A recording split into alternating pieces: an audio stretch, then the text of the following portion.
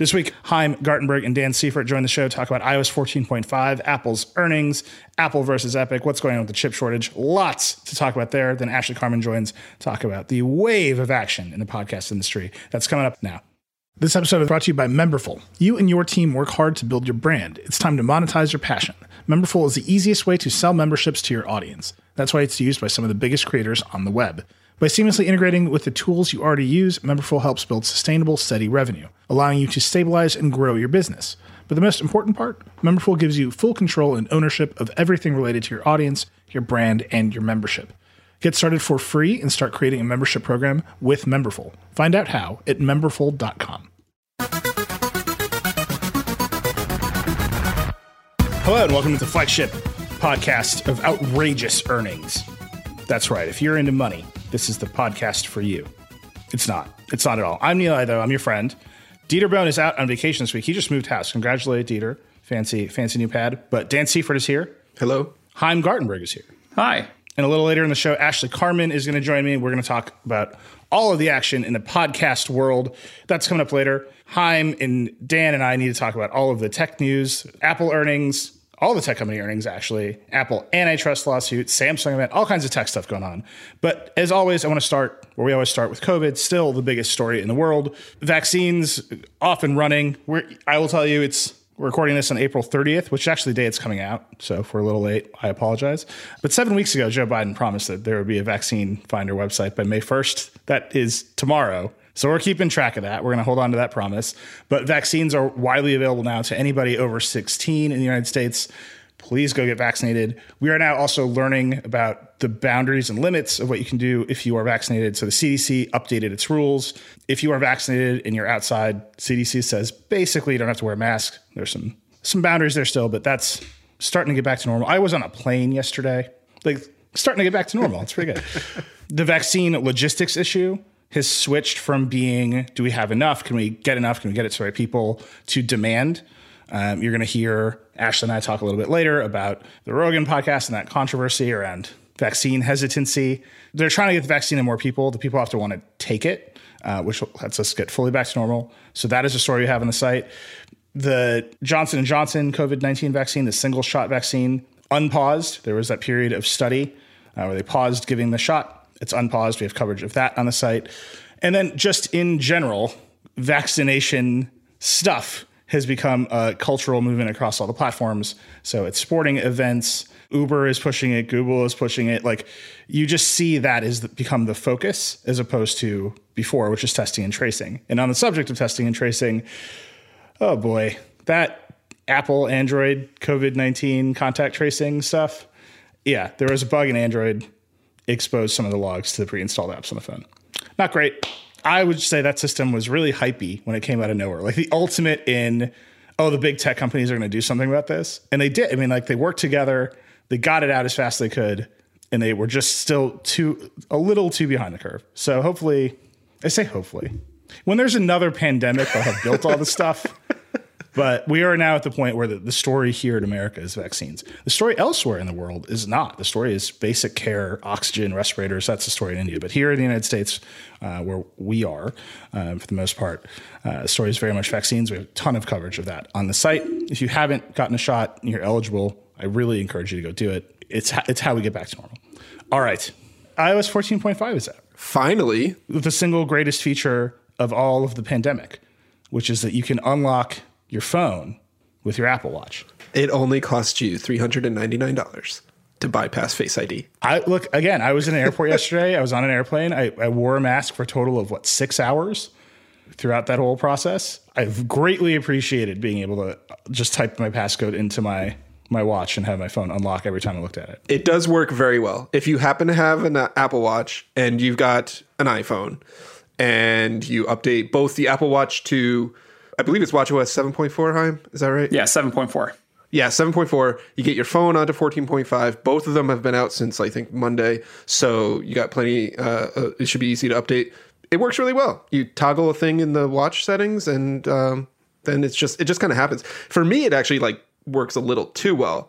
I've been using it in the beta for a while now, because 14.5 was, if you weren't following, in beta forever. But I've been using it for a while, and sometimes I'll pick up my phone, accidentally push the power key, and it'll like kind of catch a side eye from me and then unlock, even though like I'm just kind of like carrying my phone. So it is very effective, maybe a little too effective.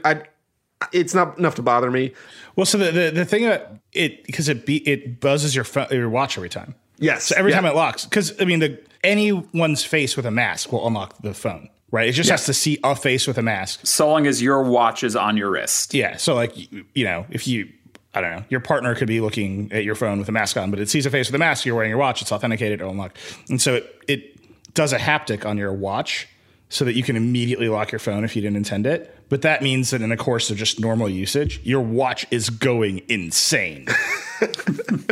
Like I've like checked for phantom notifications so many times in the course of using this yesterday. It was great. What else is in iOS 14.5, Haim? There are new emoji, which I'm sure is the thing that you were hoping I would tell you about. That's all I care about. There's also one of the new emoji is the new vaccine emoji, which is great. They changed the syringe to not have blood in it. It looks like a vaccine now, so that's good. But the big dramatic thing, other than the watch unlocking, which is great, is Apple's new app tracking transparency privacy feature, which has made a lot of people very happy if you work for like internet privacy organizations, and has made Facebook very upset. Yeah, Facebook is very, very unhappy about this. So this is, I will just say, I miss Dieter in this moment. Like, this is like a web standards versus apps versus Google has a technology idea that is ill-fated and everybody hates moment. It's like the swirl of things that is Dieter Bohn. Let me see if I can do it justice. So right now on the iPhone, if you don't have 14.5, there's an identifier called the IDFA, the identifier for advertisers, that can be tracked across apps. And this was Apple's first cut at don't fingerprint devices. Don't look at the Bluetooth status and the screen size and the IP address and whatever else and try to identify a person.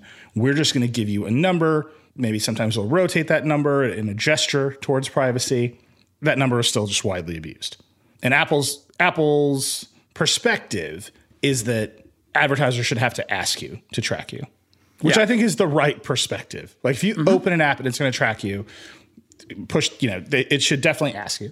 But they've gotten rid of how that initial IDFA works, which had some settings elsewhere in the OS, and they've put it front and center in this dialog box that says basically allow Facebook to track you across other apps.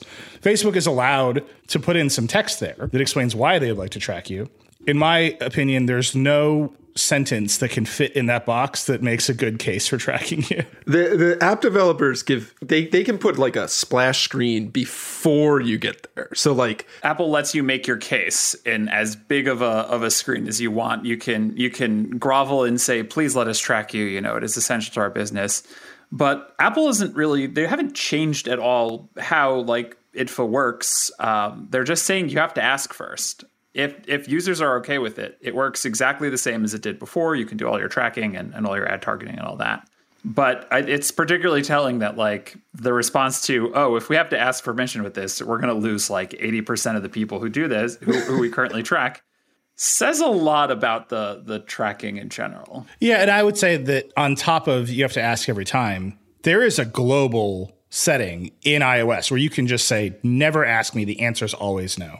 Yeah. And I pushed that button as fast as I could. For me, it was already like turned off. The way that it blocks you globally is you turn that toggle off. So if you turn it on, then apps will have the ability to ask you. So I don't know if it was because, like I said, I was using the beta. I've been testing this for a while. Who knows where the toggles were set? But like when I got the final version of 14.5, it was just off for me. So like, but I bet in 14.4 or whatever, that setting used to be limit ad tracking. That's probably right. Yeah. And it probably carried over in some other way because mine was off and I wasn't using the beta. All this is to say Facebook is very unhappy about this. Other companies are very unhappy about this. All this is next to what Google is doing in Chrome, which is the dominant desktop web browser, where they're getting rid of cookies, third-party cookies from other domains other than the one you're visiting, to limit ad tracking. They have a technology called FLoC, Federated Learning of Cohorts, I think is the acronym there.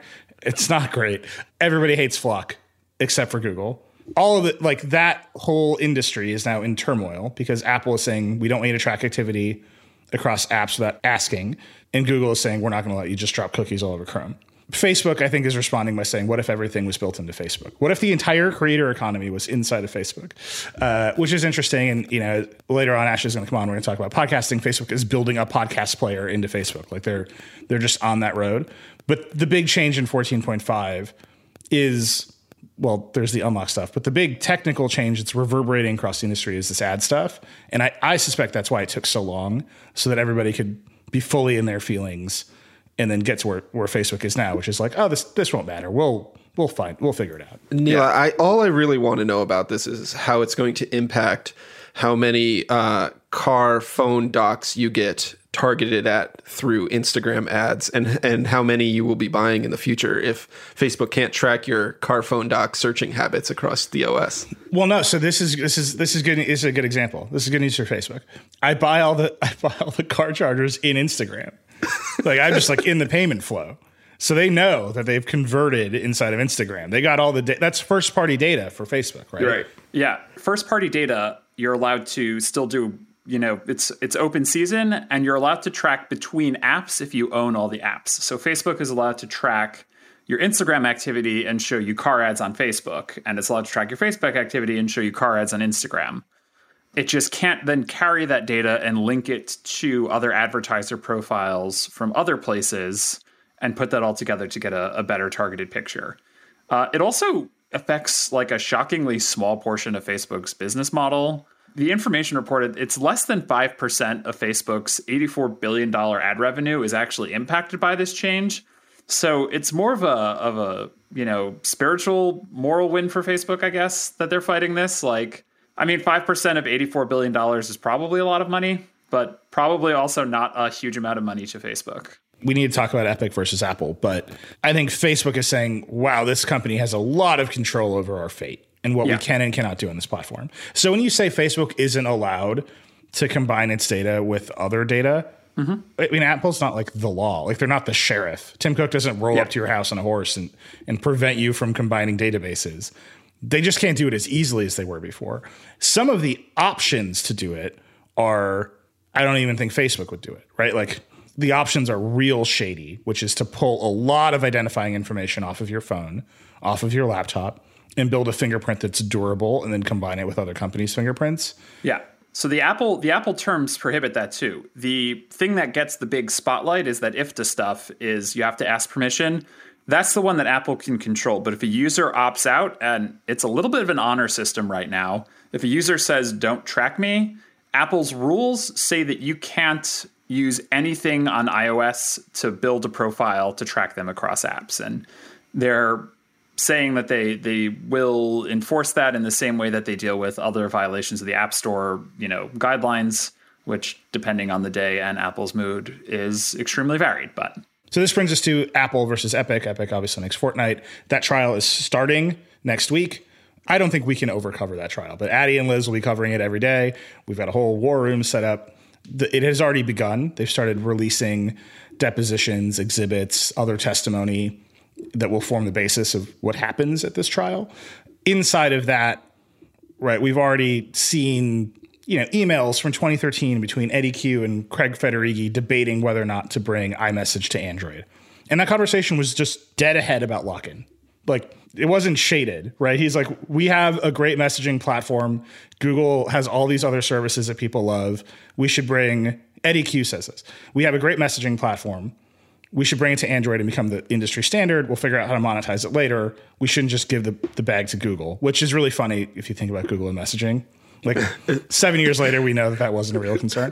But at the time, Google was thinking of buying WhatsApp for like somewhere between $1 billion and $10 billion. And you could see why Eddie Q was like, hey, we've got this thing that people love. Craig Federighi is like, it's good, but it's not like the best. Like, it's only marginally better than what's there. If we put it on Android, people will they'll buy Android phones. Specifically, he says they will buy Android phones for their kids. Like he sees it as like, you know, we've got a lock in on the parents already, who are likely iPhone owners in their income bracket or whatever. But their kids, maybe they want to buy a smartphone for it. Those Android phones are a lot cheaper. They would be inclined to buy those for a younger kid. But nope, we're going to lock them in with the iMessage, with the blue bubbles. So it was a little ruthless there. I mean, they're not bad at business. I keep reminding. I've reminded like members of Congress that like these are some of the greatest business people that have ever existed. They are there to sell you an iPhone. They're there to like that's their job. They're extraordinarily good at it. Of course, they're having this conversation. I just think it's funny that there's no shading of it. Like that's what they're doing, and they know that that's what they're doing, and that sort of platform control extends all the way into Epic can't put another payment processor into Fortnite without jumping through some elaborate set of hoops and getting itself kicked off the store. This is related to, okay, well, I think Apple should force every app to ask you if you want to be tracked. That is a good use of platform control, in my opinion. Along for the ride, like riding shotgun in that car is all payments have to go through Apple's system or you can't be in the store. And I think we're at a really interesting inflection point of how powerful we want the platforms to be. And the trial is step one. This morning, as we're talking, the EU found in a complaint lodged by Spotify that Apple's App Store rules increase the price of rival music services.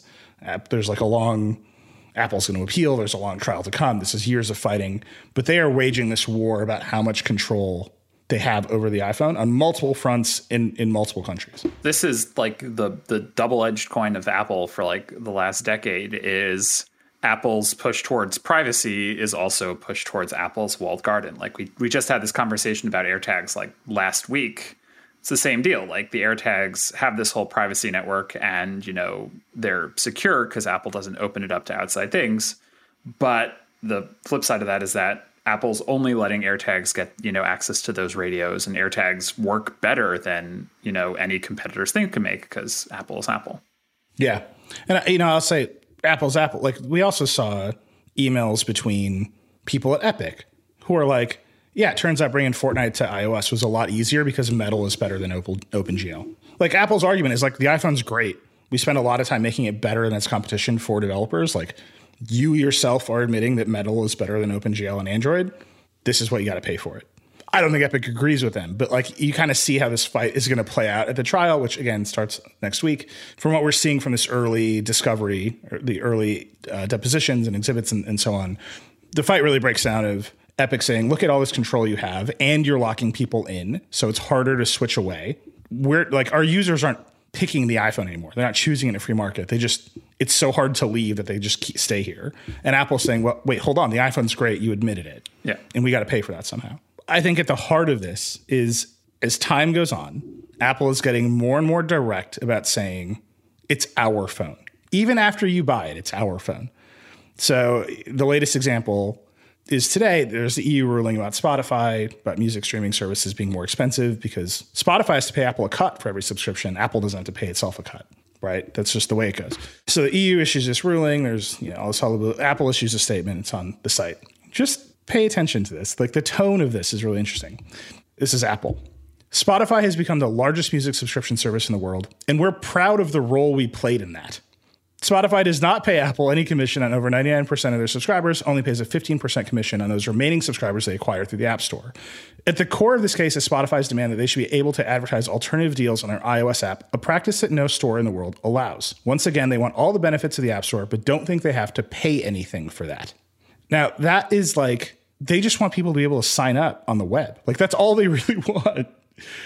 The idea that the store, that the apps on the phone are an extension of the store is like, it's a big moving of the boundary in a way that usually running software on your computer is not an extension of the platform vendor. It's not an extension of the platform vendor's store.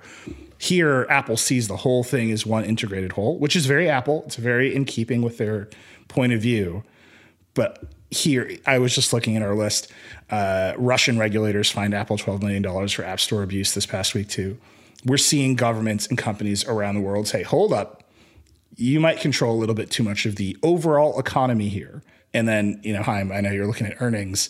If you look at earnings this week from all the big tech companies, yeah, it turns out the big tech companies control an awful lot of the economy. Yes, they do. That $12 million fine is gonna put a dent in Apple's quarter. Yeah. Tim Cook is like, I got it in the car. Like, it's in the back of the Aston. Let me just get it for you. So yeah, a quick rundown. Basically, every major tech company did earnings this week: Alphabet, Microsoft, Apple, Facebook, and Amazon. Here's a quick rundown on how they did. Alphabet had revenues of $55 billion. Microsoft had revenues of $41 billion. Apple had revenue of $89 billion. Amazon had revenue of $108 billion. And Facebook had a mere $26.1 billion, bringing up the rear. And this is all growth in pandemic. Yeah. If you look at the calls they had, the statements from the CEOs, they are all saying things like, we thought the pandemic would accelerate change. It did more than that. And now the change is kind of here to stay. Yeah. Like, this is astonishingly good numbers for all these companies, like far and above what I think most of them were even expecting. And following like previous record-setting quarters from during the pandemic, just because these digital services and the companies that run them have become such an integral part of life, especially now. Like, Amazon delivers you stuff. You need your phone and computer and internet services and Teams to get online. You know, it's easy to see how they've become so big, but it's also hard to argue that they are massive. Yeah. And it's also hard to argue, you know, when like Facebook and Apple fight and I look at these numbers, it's like, you're fine. like this is fine. But then I look at like today, YouTube TV was pulled off of the Roku platform because Roku and Google are in a fight over carriage fees and advertising splits. And it is reported that Google wants Roku to use the AV1 codec, which I feel like is a real term that we could talk about for a long time. They're not even Google's not using it, so it's like a pretty insane demand. There's a moment now where whoever makes the hardware platform realizes they have control over the software platform, and the software is where all of the money is getting made. Like, every button you push is like an economic decision right now, and that control, whoever controls the operating system, the platform, the hardware, is trying to extend their control and take a cut out of every button that gets pushed everywhere. That has always sort of been true of Apple on the iPhone, but I think you're seeing it play out between Roku and Google right now in a way that just like doesn't benefit any consumer. Like, you bought a Roku and you were signed up for YouTube TV. Life was great until yesterday. And then you got an email being like, yo, this is going away. And it's like, why? Like, if you were in that ecosystem and you buy a new Roku today because you were like happy, you can't like live your life because two companies that have nothing to do with you are fighting. And when they're done, your prices will not go down. And I think that's just kind of reflected across this whole ecosystem. It's reflected in the Epic versus Apple fight. It's reflected in the Spotify versus Apple fight. Big companies, they're all rich. They're all powerful. They're going to fight. But at the end of the day, like, you know what Spotify did this week? They raised prices. Yeah. Like, who cares? One thing I want to call it from earnings, I want to get both of your take on it because this really has surprised me. Apple's Mac sales went up and their margins went up because they make their own chips at the M1 now. So they're not paying Intel. So Apple has a bigger, richer Mac business than ever, which makes sense. Great computers, pandemic, work from home. I'm excited to review the new iMac. All that stuff is happening. All that makes sense. iPhone sales went up huge. And I'm like, I'm at home. I've never felt less compelled to buy a phone in my entire life. Can you put that together for me? We've actually, we were chatting about this in our Slack this week, trying to find the answer. And like, there's theories. I don't have like hard evidence to support this, but like one theory I have is a lot of people were sitting at home for the past year. They do have some disposable income. They were not taking vacations. They maybe weren't commuting, weren't going out to lunch every day, all this other kind of disposable income stuff. And a quick way to burn a lot of disposable income is a shiny new iPhone. And so like, that's one way that, you can look to as the sales trends. This is like the second huge quarter for the iPhone 12 as well. The last quarter was big. It was enormous for them. We didn't really expect that. We don't really see 5G being a driving factor, especially if, like you pointed out, you're sitting at home on Wi-Fi all the time. But this is now quarter number 2. Like, people are really into the iPhone 12 for whatever reason. Maybe it's a square size. Maybe they got some Benjamins burning in their pockets. Whatever it is, they love those 5Gs. It's like they're really into it. And it's what was interesting to me about the Apple earnings report was, if you've been paying attention to any of the consumer electronics industry for the past 6 to 10 months, there's a huge chip crunch and a huge shortage of these components being available. And that hasn't slowed down Apple's sales, at least yet. M1 Airs and M1 MacBook Pros are pretty much readily available. If you want one, you could just go buy one. iPhone 12s are readily available. They do use a lot of internal Apple components, but there's a lot of like what they're called like legacy components that are coming from other suppliers, the display controller, some other, wireless bits and bobs in there. There's still, Intel still has a Thunderbolt controller in the MacBook Air, etc.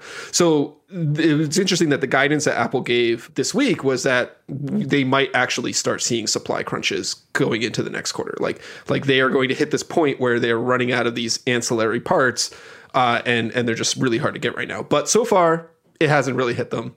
iPhone sales are through the roof. Mac sales are doing really well. iPad sales are doing really well. Like, people are buying things, and they're able to buy them. We today, actually, before we recorded this, they opened up pre-sales for all the new stuff that was announced last week. So the iMacs and the Apple TVs and the iPads. So those are coming real soon.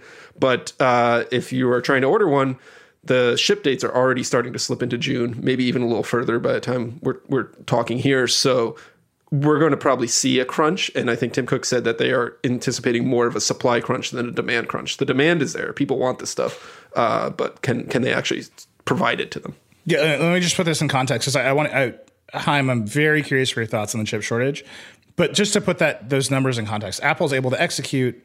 They have some legacy parts they need. I'm very curious for your read on that. But just to make a comparison, Ford also announced earnings this week, Ford Motor Company. They're going to cut car production by 50% this quarter because they don't have enough chips to make cars. And like the number of chips in a car versus an iPhone is like a weird thing to compare. But like Apple's like at scale with the iPhone, like as many as they can make, running as fast, multiple different components on multiple different process sizes. Ford's just like, we're gonna cut production by 50%. Like they're a big company too, and they're facing it in a really keen way. Chaim, what's your read on that chip shortage stuff? So a couple things. Apple's shortages are probably coming. They're not immune to everything else that's going on in the tech world, but they are, in a certain sense, more sheltered from it than smaller companies. We've already seen reports like Foxconn CEO said last month or 2 months ago that they were already not going to meet 10% of their orders this year, but they start from the bottom up. So their highest margin, companies that they work with get the priority. Apple's deals with, Foxconn are much, much, much bigger than, the small Kickstarter project or your small startup that, is ordering things on orders of magnitude less. So from just like Foxconn's perspective and from the chip company's perspectives and from the manufacturer's perspectives, it makes sense to prioritize Apple versus smaller companies. And in the sense of chips, Ford is a smaller company. In terms of both chips and volume and price, the chips Apple's buying are higher powered. They're more lucrative for these companies to make. Unit per unit, a chip making company is probably making more off these, hyper advanced chips that you need for an iPhone versus the comparatively less powerful and less, critical chips that are in these trucks. So I think that's a big part of it, but also the shortages is also just simply its supply has remained largely constant, demand has gone up, and just a host of factors have given just such a speed bump that I don't think anyone is going to be immune from this, at least for the next coming months. It's extremely possible that we will see another, late iPhone launch like we had with the iPhone 12, which didn't launch until November. Yeah, it was late. It was a whole month later than usual, just because, and Apple was straight up about it. Like Qualcomm had mentioned, like their suppliers had mentioned, like the factories were shut down for a month, and that derails everything. So it's possible we'll see something like that. What do you make of the argument that things like disk controllers, whatever chips are in cars, are on legacy node sizes, and it's not like the ultra advanced 5 nanometer M1 that's constrained? It's the factories have moved on, and there's a bunch of legacy chips at old process sizes. Because I've heard this argument a few places, and I was actually kind of desperate to ask you about it, because there's a bunch of parts that you don't need to update to 7 nanometer even, or 10, right? Like you just leave it at 90 and it's fine, and it gets really, really cheap. But then the demand for all the other stuff means that it's harder and harder to make that stuff. Right. So it's and there are economists who I'm sure can talk better, but there's like a finite amount of manufacturing space. Your HAB is a physical size, And on a cost per chip perspective and a demand perspective, at a certain point, it doesn't make sense to maintain that legacy equipment for the older stuff when you can be retooling and focusing on manufacturing for these newer, more lucrative stuff, the hyper advanced stuff. That said, the reason companies like Ford still use it is that those manufacturing processes are still around, and they have been around for so long that they're extremely cheap.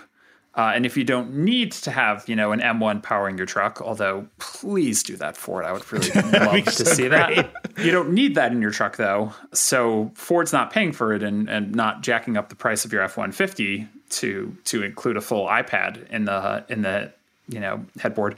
But it's similar to with Apple's. Why was Apple still selling, Apple TVs with the A7 chip in it for $180? Just because it was a mature process and they can crank them out by the bucket load. Is there a part of this where Apple is basically the only one with access to the M1 chips? It is the only source. It's a very huge source or huge buyer of them, of course.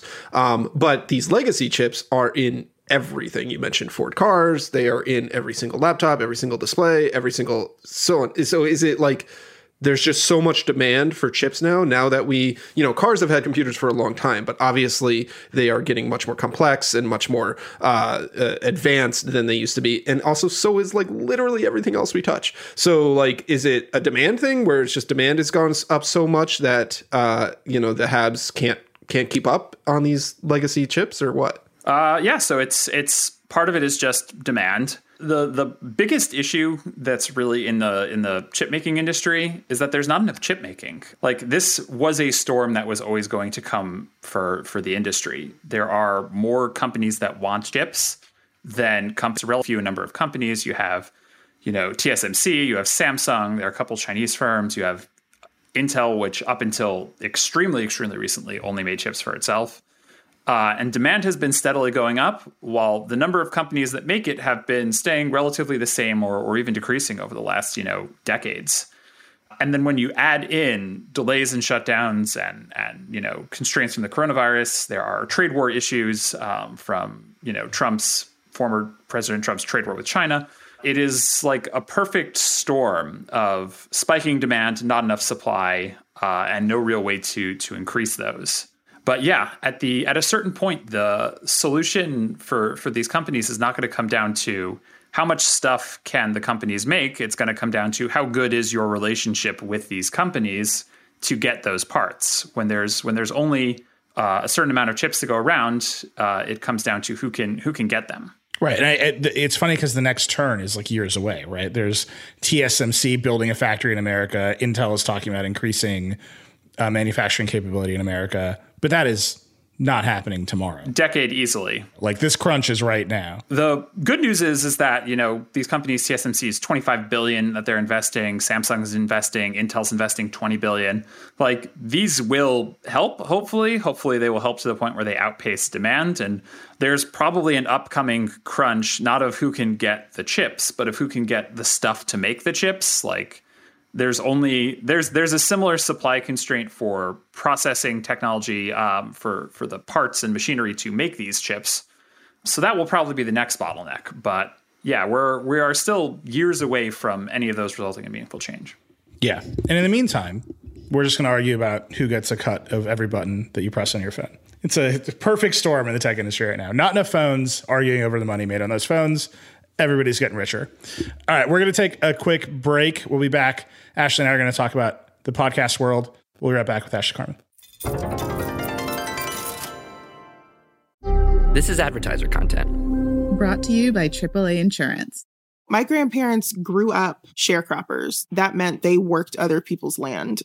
This is Brianna Meeks. Nanny and Pawpaw, they were sticklers. I know that when they went from living on the sharecropped place to owning a place, it was very, very important to them. It was going to be beautiful, and it always was. And this is what happens when timing, courage, and trust all line up and bring you closer to the place you've always loved, like an old farm in rural Tennessee.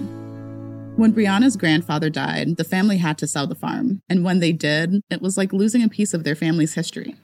But now the farm is back on the market and Brianna's on a mission to buy it back. I'm going to do literally whatever I can because I have to. It's mine. Brianna's leap into land and home ownership is a big one, but instead of dwelling on fear, she's choosing to trust her gut. Even when my parents were like, I don't think you should do that, I was like, you guys trust me, I'm going to do it.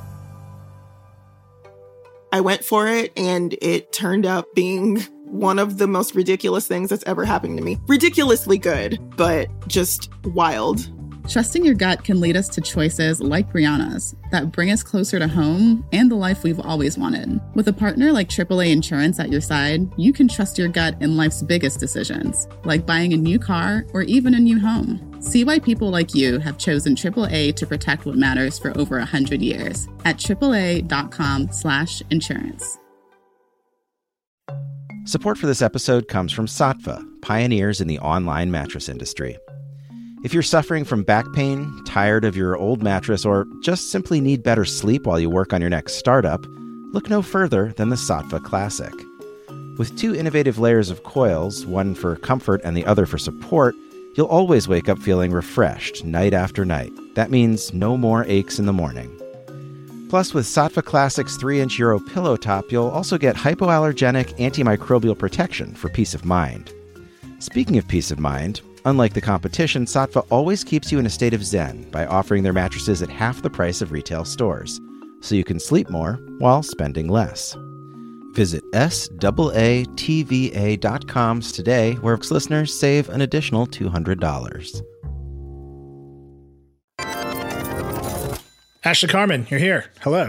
Hello. Just a ton of podcast news. That's what that's what we talk about. There's like a lot of podcast news every week. You've been overcome with it, overwhelmed by it. But this week in particular, just a lot of action that is like big strategic moves about the future of the industry. So you and I have talked about Clubhouse before. Clubhouse is partnering with the NFL for like live draft week programming. Like I'm a person who watches the NFL drafts and I find it overwhelming. Like, I don't know if I need people rambling live, but like that's the Clubhouse opportunity, right? It's like live reactions. Yeah, I feel like you would have the good take on this because for me, I mean, the main takeaway from this announcement is like Clubhouse is getting serious about programming and not just some randos in their houses talking to each other and more like, oh, the brands, the people you want to hear from are going to be here. And specifically interesting that they came with a sports partnership because Spotify recently acquired Betty Labs, which makes a competitor named Locker Room,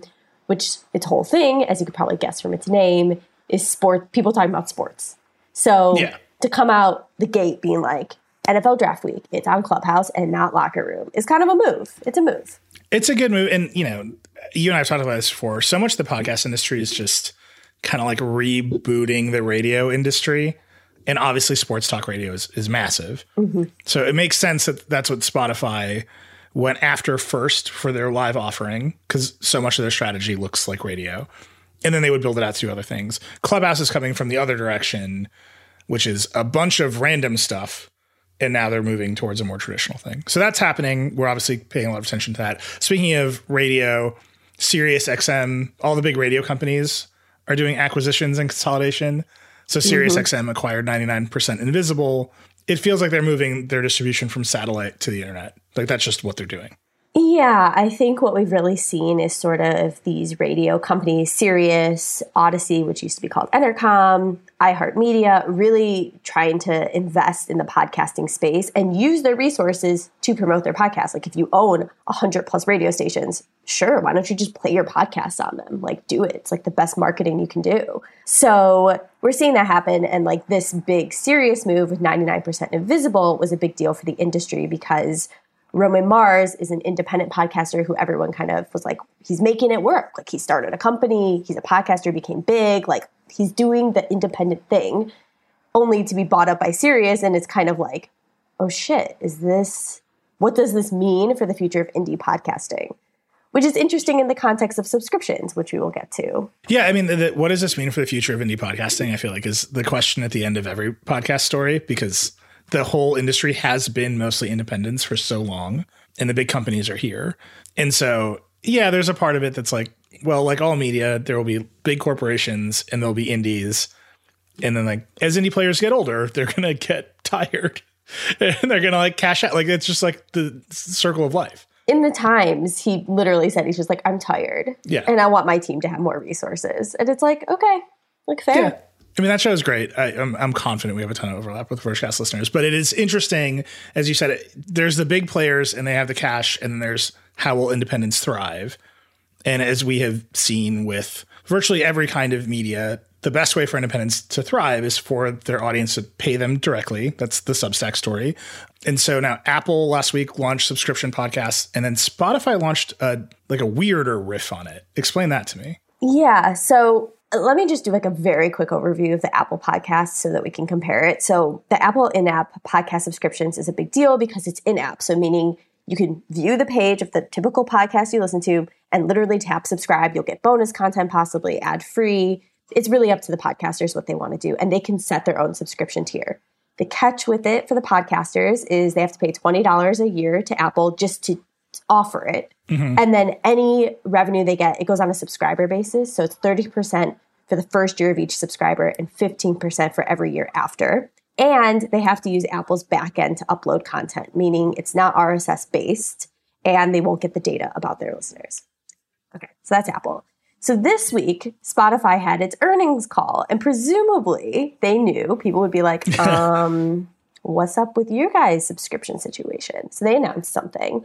Their offering is it's totally just, I don't know. It doesn't really pull off what Apple did. For one, podcasters have to host with Anchor, which is their creation software. It's free hosting, but still, so NPR is an initial partner. They don't use Anchor for their typical hosting. So what they're going to end up doing is having to upload their special shows that are ad-free, like Planet Money, into a separate feed through Anchor that will be called Planet Money Plus, which will be an entirely separate show. So if you listen to Planet Money, you won't even see this in your feed. You'll have to find it separately. Also, all subscriptions aren't done in the app, presumably because Spotify doesn't want to give Apple a cut of any in-app revenue. So you're going to have to navigate to these creators' Anchor webpage, which they're going to presumably just have to paste all over their bios and show notes and shout it out and do anything they can to get you to like go over the hurdle of subscribing, which is the whole reason in-app subscriptions were created in the first place, is because that hurdle is immense. And that's why Apple's such a big deal that they're launching the in-app. And, you know, in the show, we've already talked about Apple versus Epic, and like that whole lawsuit is about buying stuff in Fortnite. Yeah. And here you've got Apple's product, which it has pluses and minuses. I think a lot of people are going to see it. Like the Apple podcast player is huge. It's influential. It's enormous. Apple's already got your credit card number. You can see why people want to partner with Apple, even if they don't get email addresses and data and all the other stuff that podcast creators want, so they can do events and other things like that. You just push the button, you're off and running. It's easy. Spotify cannot put that button in its app because they would have to pay the cut to Apple, which just on its face now seems unfair. Like that is not a fight between two giants, between Epic and Apple. And that is a fight between podcast creators and Apple and the platforms they want to find their audience on. And it's just funny that this is happening like literally with the shadow of the Epic lawsuit over it. Yeah. Have you talked to any creators about, podcasters are like, we are podcasters, but like the podcast community is pretty religious about RSS feeds and player independence and interoperability. This is all making it more proprietary, making it harder to discover, locking your audience to a platform. What has that reaction been like? So I haven't talked to as many creators about the Spotify offering, but if you're an Anchor creator who's been offered this chance, there's a wait list right now. They're only doing it with select partners, but presumably that's an easy lift for you. You know, you're already publishing there, no big deal. For the Apple situation, it's a little bit trickier because if you're a small indie podcaster, this is becoming kind of a huge workload. Not only do you have to just edit your show, record it, do all the things that go with podcasting and maybe monitor your analytics and whatever else, you now are having to upload to multiple backends and maintain them. And this is kind of the future thing I see coming, is that as much as this is designed to help indie podcasters and might help them bring in more revenue, you end up in a situation where it's like, how is this tenable for the dream of the independent podcaster going out and doing this on their own, because if it's not a full-time job yet, it's becoming one easily. Yeah. You can see how the next turn of the story is like the wave of startups that help you manage all of your podcast platforms. Yeah. And like, they're like, even I can already see the webpage, like one dashboard for all of your metrics and monetization. Like, if you run with this idea, Ashley and I get points. I'm just telling you right now, this is, it's our idea. I mean, I want someone else to do it. I don't want to do it. I just cut us a check is what I'm saying. I have heard it's very tricky to upload things to Apple, like even for hosting platforms, because you have to log in with your Apple ID. And this is why, like Anchor, if you upload through Anchor to Apple, it's like on Anchor, it's associated with Anchor's Apple ID. So they own your Apple podcast page. And this is why. This is what I mean by creators being stuck in the middle. Like Anchor is Spotify. Mm-hmm. You're uploading through Anchor to Apple. Apple and Spotify get into a fight. Something bad happens to Anchor's Apple ID and upload process, which like Apple turned off Facebook's apps. Like you think these things would happen, and they have been happening at an accelerating pace. And it's the independent creator who's just trying to make a simple workflow that gets caught in the middle. And there's just a part of this where one of the big arguments for Apple's in-app purchase is, okay, Apple is trusted. They already have your credit card. They will convert at a higher rate because it's very simple. You don't have to re-enter your credit card. I buy all of that. The other argument is, well, most people who are going to pay for podcasts in Spotify are probably already paying for Spotify Premium. Mm-hmm. So Spotify is already another big trusted company that has your credit card. And they should just be able to have the button so independent podcasters can get paid wherever they are. And like, I don't know if Apple and Spotify's politics should be in the middle of that. We just had Amy Klobuchar on, and like, I asked her, what advice would you give to these companies? And she was like, lower the rates, all this stuff. And it's like, Apple could just let Spotify have this button, mm-hmm. and it would just like bring the heat down. Yeah. But I don't think they will. Well, and Spotify's clearly trying to undercut them because they also are taking no cut for the first 2 years. Yeah, we'll see. This brings us to now it's just a wave of Spotify news. They are doing partnerships. They're going hard, man. Yep. So what's going on with Facebook? This was super interesting. So Casey Newton, friend of The Verge, we all know Casey. He did that chat with Mark Zuckerberg, I think it was a little bit over a week ago now, where they talked about Facebook's audio plans. And Casey sort of prompted him like, oh, you want to announce something with Spotify, right? So Mark has been talking about all these podcast plans, how they like love podcasting and they love audio. And he goes, yeah, we're working with Spotify to do an integration for music. And I'm like, listening to this, I'm like, wait, what? Like, because I was under the impression this was going to be for both podcasts and music. So Spotify, I talked to them after. They're like, yeah, this is for both podcasts and music. Weird that he just called out music. They announced this week that the mini player's launching. I think some people have it in the Android app already on Facebook, which just means you can play Spotify from Facebook. So if someone shares a podcast or music, you can like keep scrolling from your newsfeed and like hear it. But then I was like, okay, what's going on? So I reach out to Facebook just to double confirm some things. And sure enough, they confirmed that they are indeed building their own in-app podcast player, totally separate from Spotify, which is some drama. And the reason why this could be a big deal, we don't have any details about how this would work, but my suspicion is Facebook's an advertising company. If they could get podcasters who already have really popular fan pages to upload their podcasts again on another back end and target ads against it and get all that data, that could be huge for Facebook. Easy way into audio advertising. So that's my suspicion. They have not said anything like that. Just that an in-app player is coming. I know that Facebook executives all love podcasts. Zuckerberg has said this. Other Facebook executives said this. Like, they like being on podcasts because they get room to like actually explain their complicated decisions versus giving the one quote to us or the Times or whatever that's like, we are very sorry about the bad things we've done. Like, I know the executives are into podcasts because they get the additional space to try and explain what they're doing. I don't know if they're ever very successful, but they get that space.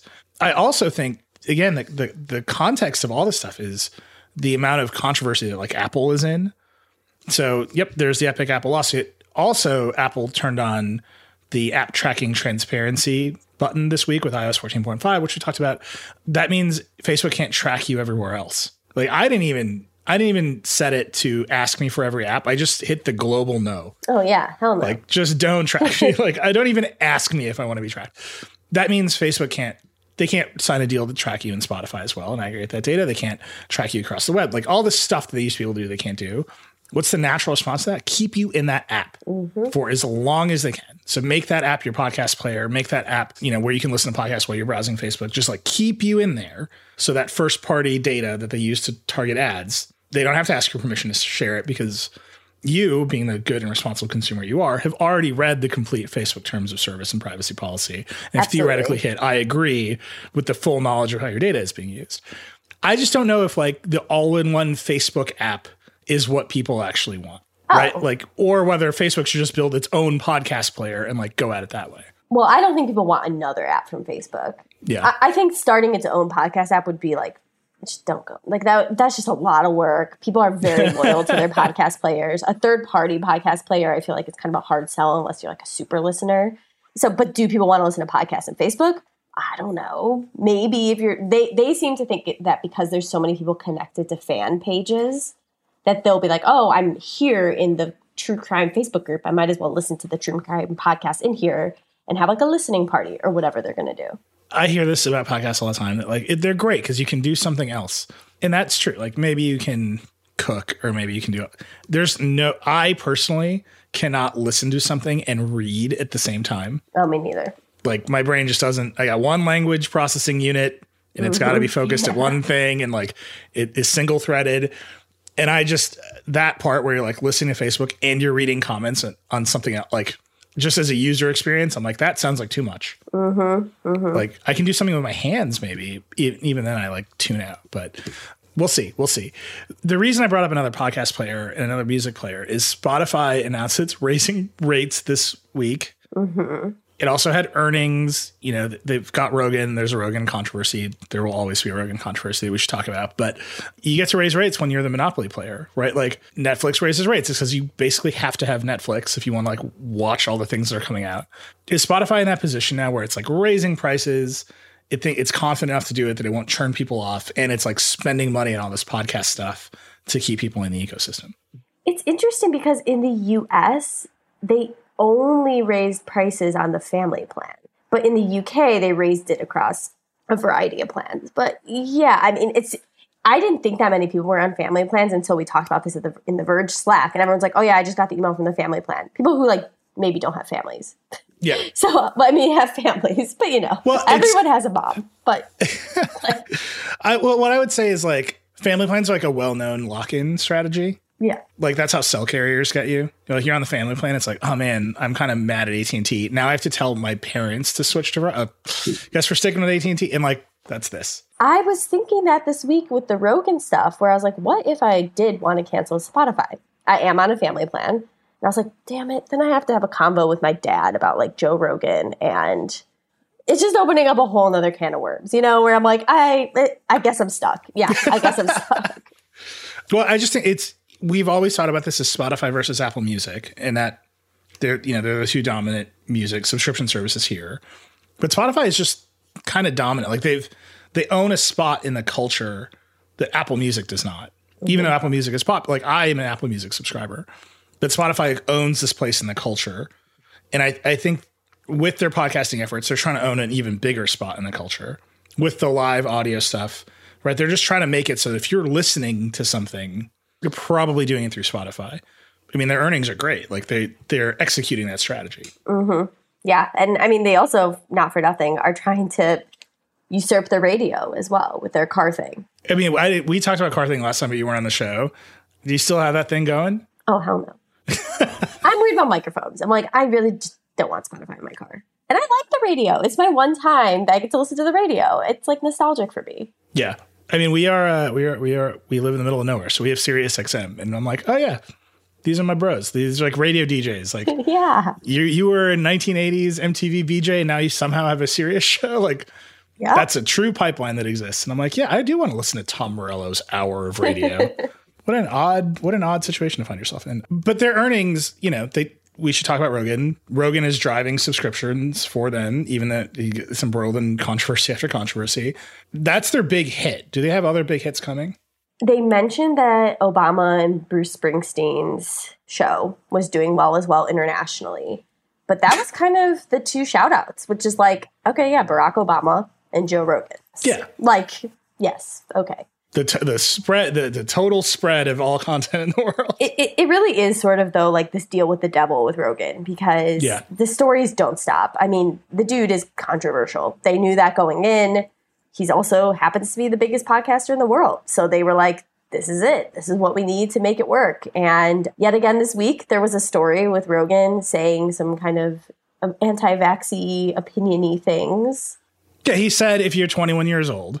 By the way, if you're wondering why Ashley's being hesitant, it's because our science team always tells us not to repeat the claims. But I think Vergecast listeners know you should get vaccinated, no matter how old you are. Rogan said if he would not advise 21-year-olds to get vaccinated. That is just bad advice. Like, just flatly bad advice. The shape of the pandemic now is that younger people are actually getting infected at higher rates.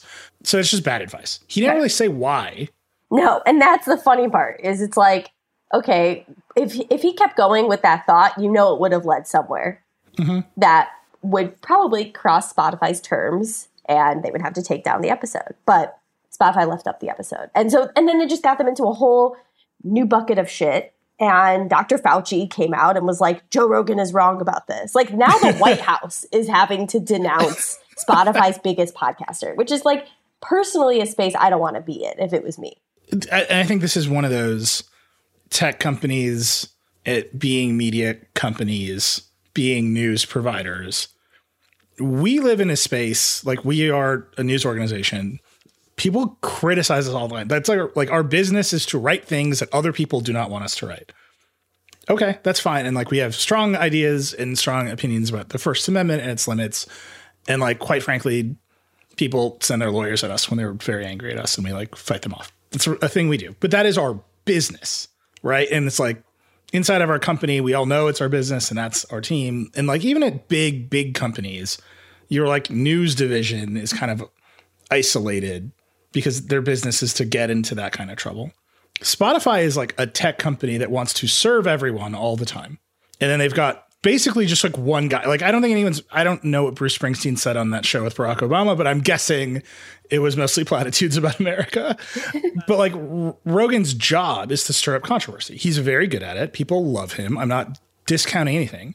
But Spotify as a company is not organized to have a media division, a news division that gets into that kind of trouble. Apple is a company that makes Apple TV shows. I think Ted Lasso is amazing. I think it's one of the best shows ever made. It is like the nicest show in the world. It's like, so it's very safe for Apple. As all these companies start to do more and more content, they end up in what either looks like the YouTube and Twitter set of controversies, the Facebook set of controversies. What are users doing with your platform? Or they end up with the what are you paying for controversy. And I think Spotify does not want to be in the what are we paying for controversy. And yet here they are. Mm-hmm. Yeah, but it's working out for stockholders. Yeah, I mean, he's a good podcaster. I don't want to discount the fact that like he is popular for reasons. No, I know. I'm just saying, like, I guess if you were them weighing out, okay, we can either have the biggest podcaster in the world, we have to pay him possibly $100 million to get him over here, but we could get him. Or do we want to avoid this entire situation like altogether? You're like, well, look at Facebook. They have seemingly caused an insurrection in the United States and a genocide in Myanmar, but people still use them and invest in them. So I guess if I was Spotify, I'd be like, okay, we'll take it. Yeah, it's worth the controversy. Like, we'll make the comparison to Facebook directly. Facebook knows the controversy is coming. They've like built it into their time, and they like after a lot of controversies, they've developed like a certain amount of resilience or response to it. And often it just looks like they don't do anything, and we continue to be frustrated that nothing seems to be able to knock Facebook off its course or get them to like meaningfully change how it thinks about its platform. At the same time, they just stay the course. Spotify seems to get really rattled. Yes. And I think part of that is like Instagram is kind of Facebook's like cool cultural thing. And for the most part, Instagram's been pretty like sectioned away. Like you don't really associate Instagram with all the bad Facebook things. Facebook is just like, yeah, we're copying Clubhouse. It's like, okay, another day. Like they know what's coming. They leave it at that. Instagram is still trying to be kind of good. Whereas Spotify has this all as one place and they want it all to be like culturally cool. And I think that's where they run into the like, oh snap.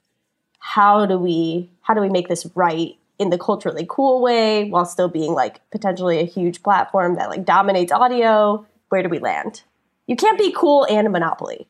That is true. Like, you just can't. So you have to pick one. One thing that I have thought about a lot, and we've talked about this before, giving everybody in the world the ability to like publish text has caused a wide variety of problems. At least with text, right? Like, it is already in a format that computers understand and can parse. Not well, right? You miss tone, you miss context. Like, we all know the problems with moderating text. Now we're letting everybody in the world just like talk into a microphone live, potentially. And that moderation challenge is going to get even crazier. Yeah. And I don't think any of these platforms are there for it. I'm not like, if you're, you know, I have just deeply angsty thoughts about content moderation, especially at scale. I'm not saying like we should turn it all off. I'm saying I'm not hearing a lot of thinking ahead. No. And, you know, Liz Lopato brought up a good point when we were talking about the Rogan story, where it's like, okay, fine. You want to leave up maybe this Rogan comment. Well, all the other tech platforms have put up these little labels like Twitter, Instagram, where even if they just detect that you're talking about COVID, they put a little disclaimer like, check out the CDC's website. So why don't we have that for audio yet? Things like that, where it's like, okay, maybe you're not at the place to fully police this type of speech, but maybe there's ways to like offer reputable information as well. It just seems like that's sort of that not forward thinking. Yeah. I mean, the way, again, deeply angsty thoughts about content moderation. I am the sort of person who thinks maybe the answer is like, we'll never get it right. And like when you use the words police in speech, like, you know, it's just like the hairs in the back of my head prick up. But if you really think the solution to bad speech is more speech, then the labels are like literally more speech. Yeah. You're just putting the information next to the other information. I just think Spotify can do that with their highly paid famous podcaster. Like, I don't think they can exert that kind of editorial control. And I think they're just going to run into it over and over again until they come out with a point of view. Yes. I say that about Rogan. Again, I know why people like Rogan. I think he's very entertaining. My wife listens to Rogan. Huge admission. She loves comedy podcasts. It's like a real thing.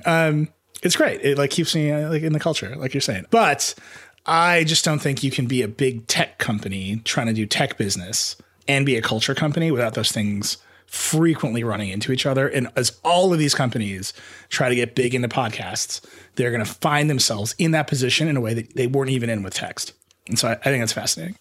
All right. War between the elephants. We are all just the ants in the grass. That's what this feels like. Ash, it was great talking to you as always. I'm confident as these next couple months, as all these things roll out, we'll be talking to you on the show again soon. Thanks for having me.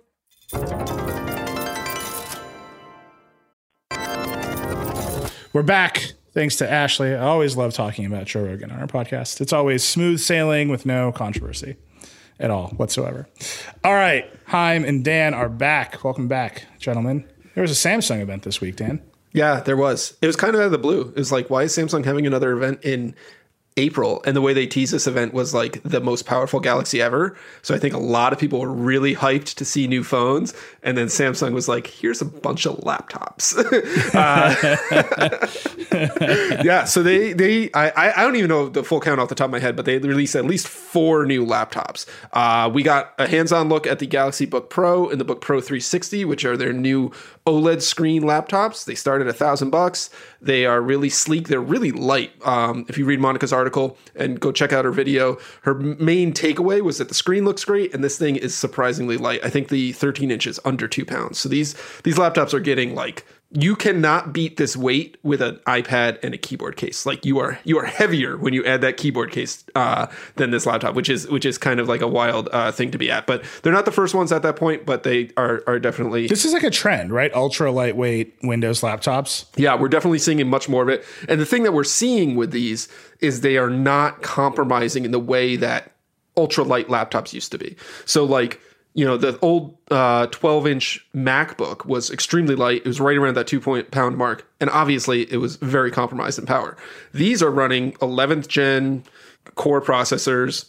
They've got, Xe graphic options. They've got designs with convertible flexibility. They've got the OLED screens, like we mentioned. So like these are like actual laptops. They're not like secondary computers. So they're really slick. They're really nice. I like that they come in blue. I think more laptops should come in navy blue. I really like them. In addition, Samsung also announced some entry-level models that don't have the OLED screen. Very similar design, similar feature set. They just trade the OLED for QLED or LCD panels. And then they have a new gaming laptop called the Galaxy Book Odyssey, which is probably coming later this year. They were kind of nebulous on availability about it, but they also announced the RTX 3050 Ti graphics card in it. And we went to NVIDIA and be like, hey, what's up with this graphics card? And they're like, oh, yeah.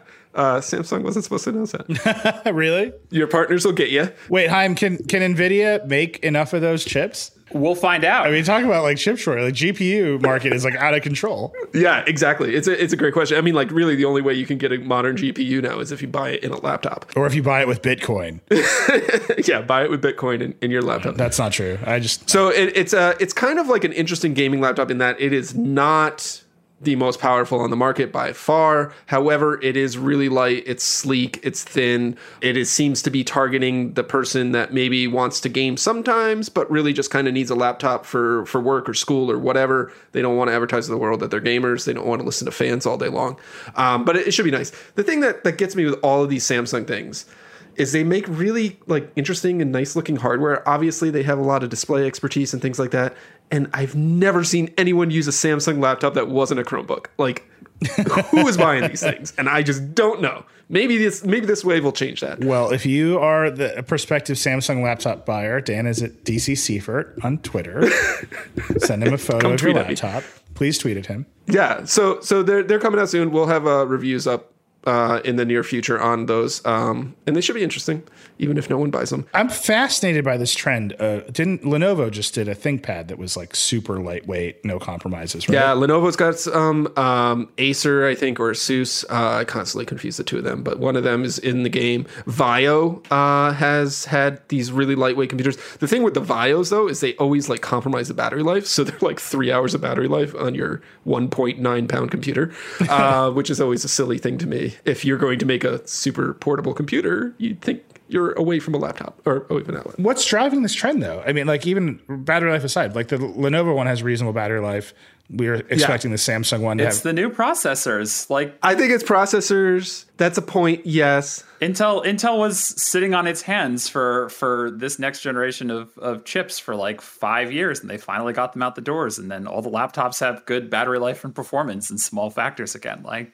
Yeah, I mean, there's that, but like the processor's not the heavy part of a computer. The heavy part is the battery cell, it's the chassis, it's the cooling systems. So like where the processor comes into play is it's way more efficient. It needs less beefy cooling. That cooling system can be lighter. That battery maybe doesn't need to be as huge of a capacity to get that runtime, so they can shrink that. And we're also seeing a lot more materials being used. We're seeing more magnesium, and we're seeing other things that are not necessarily aluminum.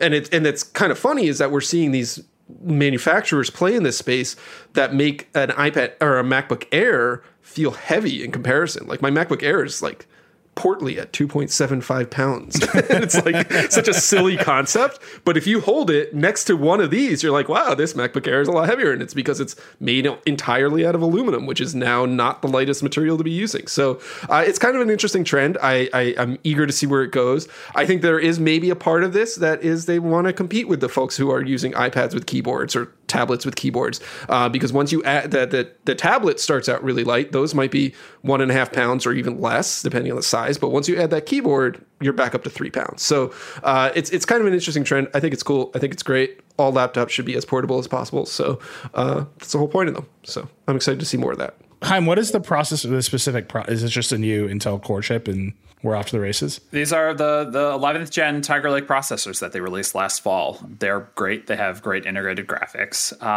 And they're just by standard, like by the sheer definition of technical advancements, they are dramatically better at power efficiency than, the 14 nanometer generation that came before it. They have more transistors and smaller transistors. So they get more bang for your buck, literally. So you need less battery and you need smaller batteries to get similar returns as you did with those computers, 2-3 years ago. And that, like Dan said, trickles down to everything. If the processor is more efficient, you can have smaller batteries, you can have less batteries, you can take up less space, you can have less cooling systems, which is all great. Yeah. The one thing that all of these have, though, is they still have fans. And like they still have that cooling system, that traditional one. And, the M1 MacBook Air doesn't have a fan, and it's great. It's so quiet. So there's still ways for them to go. But noted M1 stan Dan Seifer, everybody. All right. I'm going to give 3 Elon Musk updates, and then we've gone way over, so we got to get out of here. One, we've got a big story on Tesla's solar roofs on the site from Andy Hawkins. This is just classic Elon. Like, he made a big show of what the solar roof could look like several years ago. They've been stumbling towards development, and a bunch of people who pre-ordered saw their pre-order prices rise. Like, their estimates went way up. People are very unhappy about this. Andy has a full story of that on the site. Elon said on Tesla's last earnings calls that they, quote, made significant mistakes with the solar roof project. So check that out. They also launched 60 Starlink. Well, not they. Tesla and SpaceX are different companies. They're run by the same guy. SpaceX launched 60 more Starlink satellites this week. As some listeners know, I have a Starlink. Actually, because I'm in Wisconsin this week, I gave it to Monica, who lives just a little bit east of me. We'll see if it works at her house. Starlink is really fun if you can get it over the trees at your house. So we're going to have a review of Starlink. If you have questions about it, let me know. But it has been a fascinating process using this internet access system. It's at times extraordinarily fast, but even a single tree brings your speeds to virtually nothing. It's great. I'm really interested in reviewing it. The reason I'm bringing it up is I want to answer people's questions. Otherwise, that review is like, yep, it's a plastic dish. You point it at the sky, and then you have Wi-Fi at your house. Like, there's not a lot to talk about. So let me know your questions so we can build out that review well. That's it. We've gone over, as always. I want to call out a few things. One, there was a big hearing in Congress about algorithmic amplification of content. McKenna wrote that up in her new newsletter, The Hill Report. You can subscribe to it. We'll be back next week with more. I think that's all the things I have to say. That's it. We'll be back next week with Dieter. See you soon. Rock and roll. Later, y'all. Bye.